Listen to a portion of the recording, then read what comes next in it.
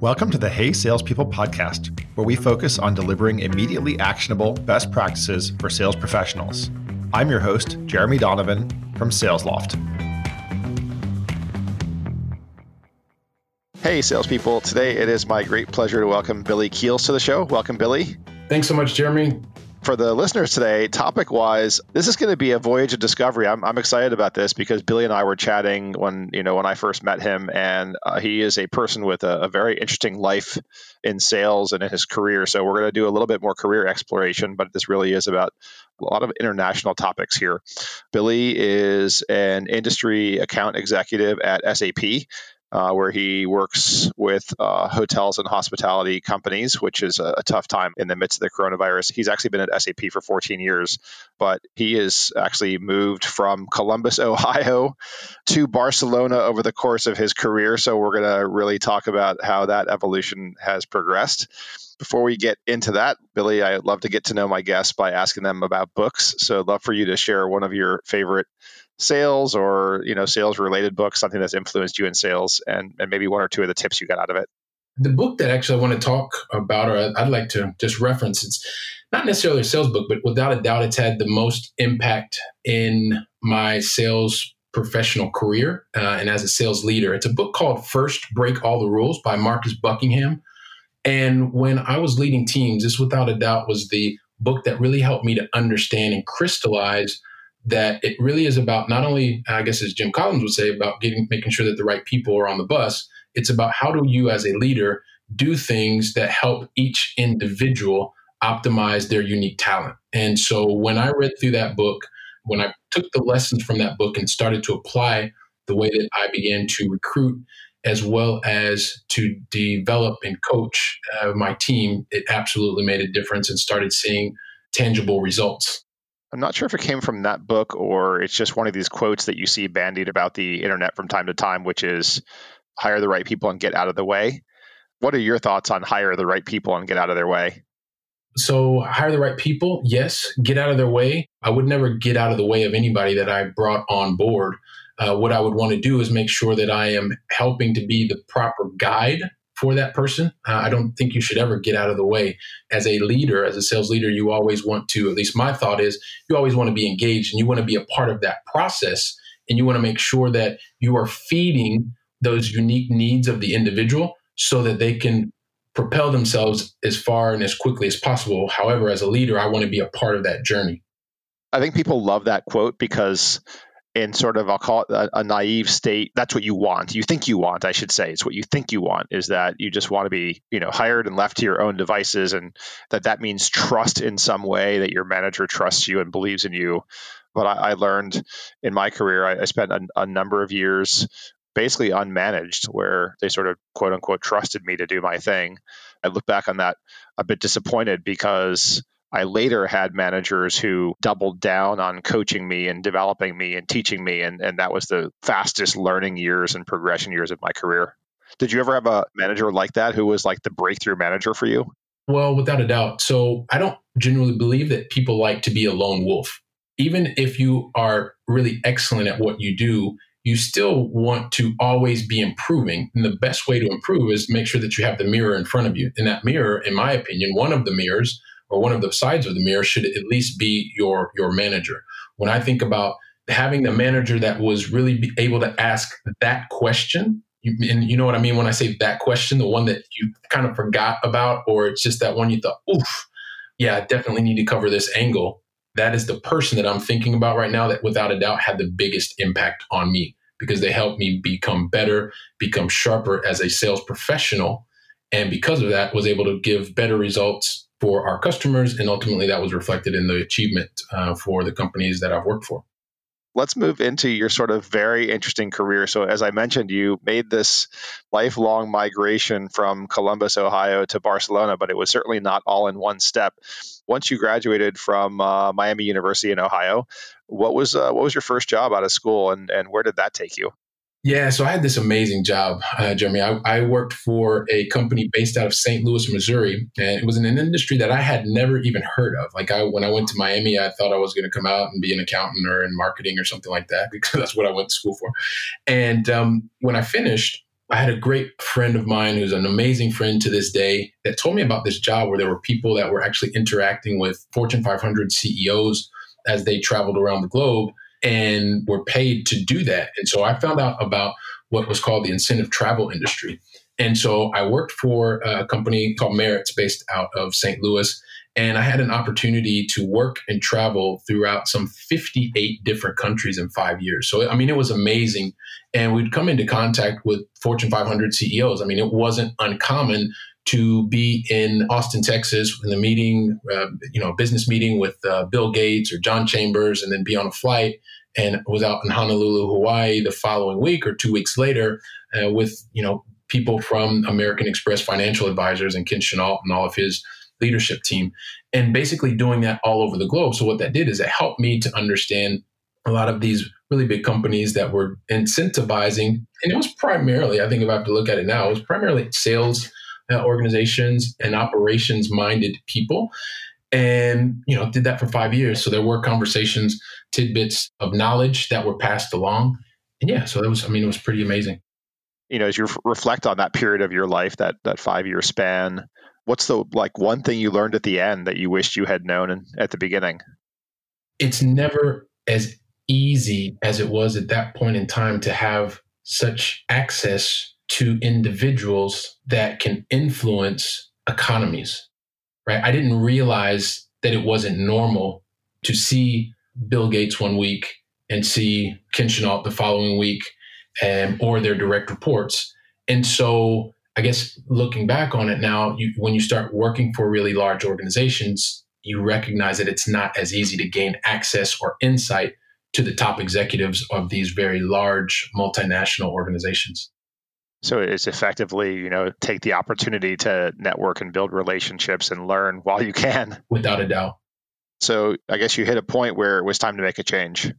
Definitely. Yeah. And it was more of an emotional thing there, Jeremy, because it was time to make a change because I was missing so many personal things, marriages, friends' weddings, births of children, and just I was out of the loop. And I started thinking that it was normal, quote unquote, normal to be on the road 25 to 28 days a month, like literally not being at my home. So at 26, I'd seen so many things that I never thought I would see. And I remember being in Orlando, Florida, and had the opportunity to travel to London and Amsterdam. And I remember it was time for me to move on and do something else, and had a opportunity to take a 1-year sabbatical.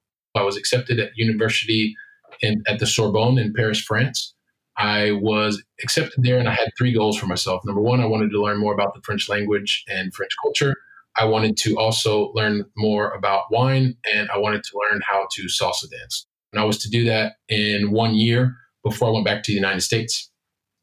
And you're probably thinking, well, you just said I was sitting here in Barcelona, Spain, and I am, because the one thing I will tell you about sabbaticals, if you go all in, is they can turn into 19 years, 3 countries, France, Italy, and most recently Spain, getting married and having children. And so there's a lot in between that 2001 and today. So it's been fantastic. It's been phenomenal. And I've had a chance also to always work within the sales profession during that time, and was very fortunate in not only relationships, but lessons learned from interacting with a lot of the executives that I knew before also helped me along this journey over the last 19 years.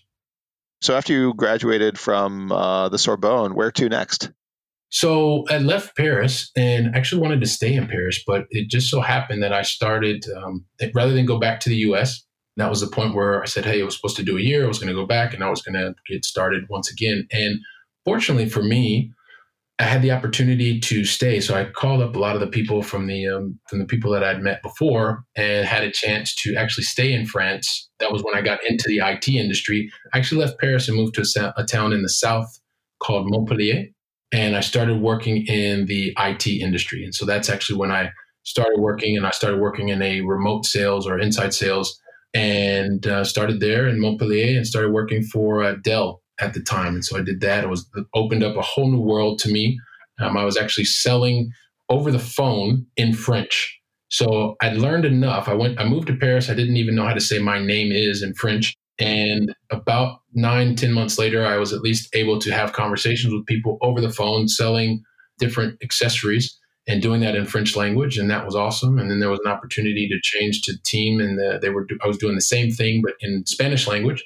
And doing that all day in that type of environment gave me the opportunity, although very, very exhausting at the time, had the opportunity to go from English, French, and Spanish, and doing that all day, every single day, built up that muscle. And eventually had the opportunity to move to Italy and started up the new organization for the Italian market in what they called at the time, it was like a accessories market, and moved to Italy, lived there, started a sales team there, stayed for about 7 months, and then eventually went back to France. In Italy, was the language of the team Italian? Where did you have to learn Italian as well? I did. And I was the only non-Italian person. So it was awesome. There were a lot of struggles, and there are always different things that you're learning across managing and leading across cultures, of course. But that was another growth experience, and was really, really excited that I had the opportunity and learned so much from that opportunity, and realized that if you go all in and you're not afraid to make some mistakes, and you want to continue to learn and surround yourself with great people, then there are always opportunities to achieve and move forward. Obviously, every person is distinct, but is sort of the discipline of management and leadership relatively similar across countries, or are there big differences?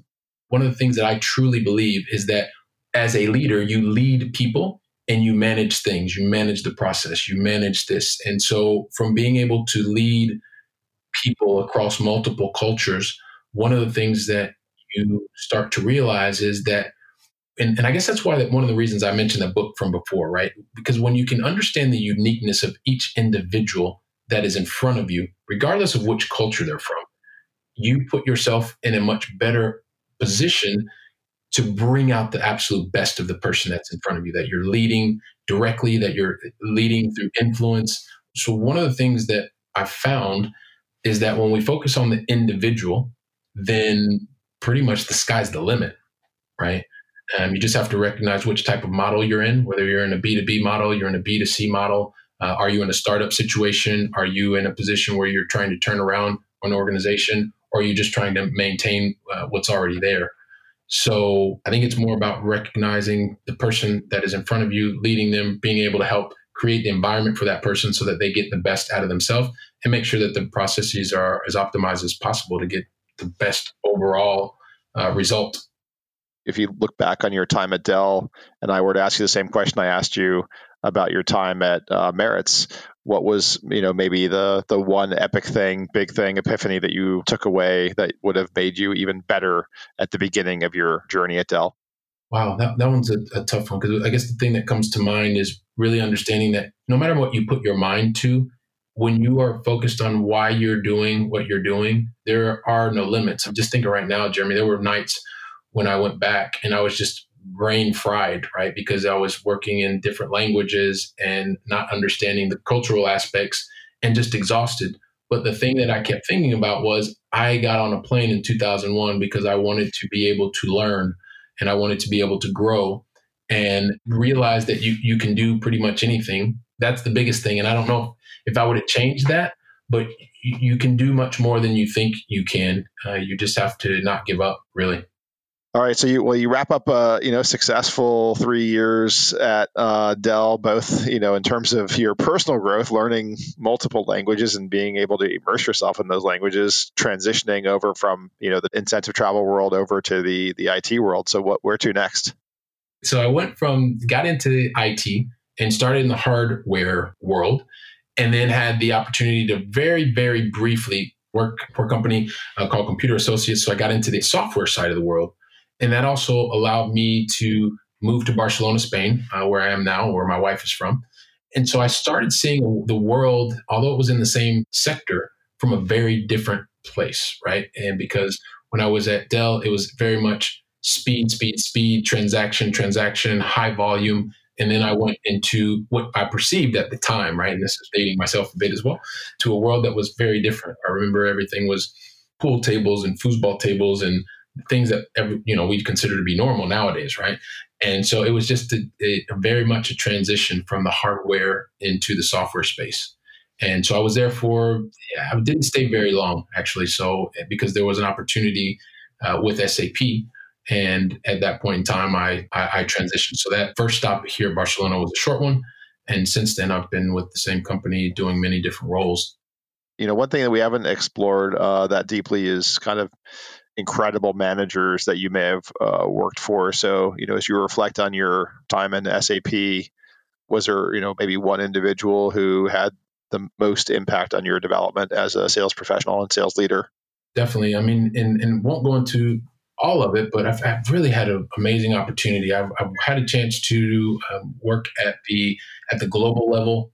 I was in marketing role. I've had a chance to work across regions, across the Europe, Middle East, and Africa, in multiple roles, looking at not only solutions but different sales channels. So that's been very, very enriching. And even most recently, working exclusively for the Spanish market, where I'm actually working and selling all day, every day in Spanish and Catalan languages. And when I think about the sales leader that really embodied a lot of the skills, talents, capacities that helped me to become a better sales professional, someone who took the time. When you have those leaders that also take the time to not get out of your way, and this is one of the things I wanted to come back to because you said it earlier, and this is a perfect example, didn't get out of the way, but actually accompanied me along the journey, was there when I needed them to be there, and also was there to verify things that need to be verified, right, at a management level. So when I think back on that person that's had the biggest impact on me here, yes, helped me to become a better sales professional, understanding more about the needs of the client, not just the surface needs, but really why do they need or want what they want, helping to go out and generate interest, and also just being able to recognize when is the right time to be there for your client, when is the right time to give your client the breathing room that they need, and ultimately be able to do that in a way that's going to help you to achieve the goals that the organization sets out for you. The leaders that I believe have made me better, they understand how to set the objectives, make sure that they're very crystal clear, and they know the right way to hold me accountable, right? They're able to play that balance. It's not just a matter of this is the thing and I'm going to micromanage you every single day and blah, blah, blah, blah, blah. Or I'm going to give you the objective and I'm going to get out of your way and I'm going to come back in 11 weeks. In the last 2 weeks of the quarter, I'm going to completely crush you until you get your number. The best leaders and the ones that have had the most effect on me, and specifically I'm thinking of one person, was able to do both of those things. Yeah, and we've talked about the book on the show other times, a book called Radical Candor that is all about caring deeply and challenging directly. The best leaders, they are able to get that balance. When I'm thinking about this specific manager that I had, right, and I'll say the manager leader was really upfront, really understood me quickly, spent time getting to know me, and I got to understand how they managed the specific situation, how they led, both from the front and from the back, right? Because I think great leaders are able to do both of those things. And so right up front, the ground rules were set.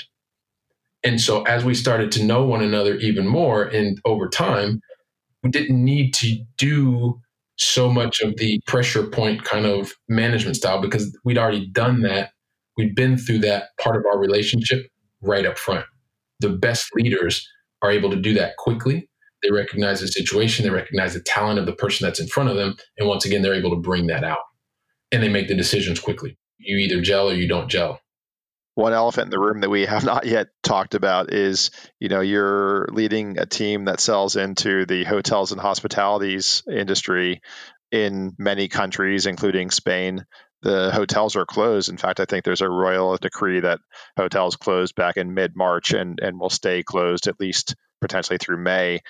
How are you engaging with your customers and having your team engage with those customers who are so hard hit right now? What's the appropriate response as a sales professional?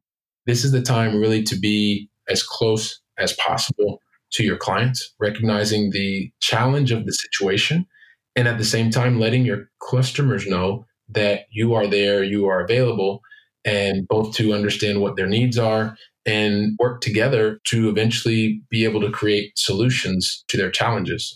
This is pretty much unprecedented. And when you're not able to have any type of revenue, that can create many, many different challenges. And so I strongly believe that being there, being available, and also to be willing and able to work with your clients to come up with solutions that can make sense for everyone is the key thing right now. This is the time to be there, be available, and be ready to roll up your sleeves and work together. Billy, it was an incredible pleasure learning about your journey and your learning journey and your sales journey. If people want to find out more about you, connect with you, what's the best way for them to do that? Yeah, Jeremy, the best way is really to connect via LinkedIn. You can find me pretty easily, Billy Keels, Keels. I'm the guy who is based in Barcelona. So would love to connect with anybody. Love talking about the sales profession. I think it's absolutely awesome. There are so many things that we learn and are able to contribute to others. Hey Salespeople is a production made in partnership with Frequency Media. I'm your host, Jeremy Donovan. Paige McCauley is our producer. Peter Lipinto is our editor. The podcast is available on Apple Podcasts, Spotify, and wherever else podcasts are found. Thanks for listening to the Hey Salespeople podcast.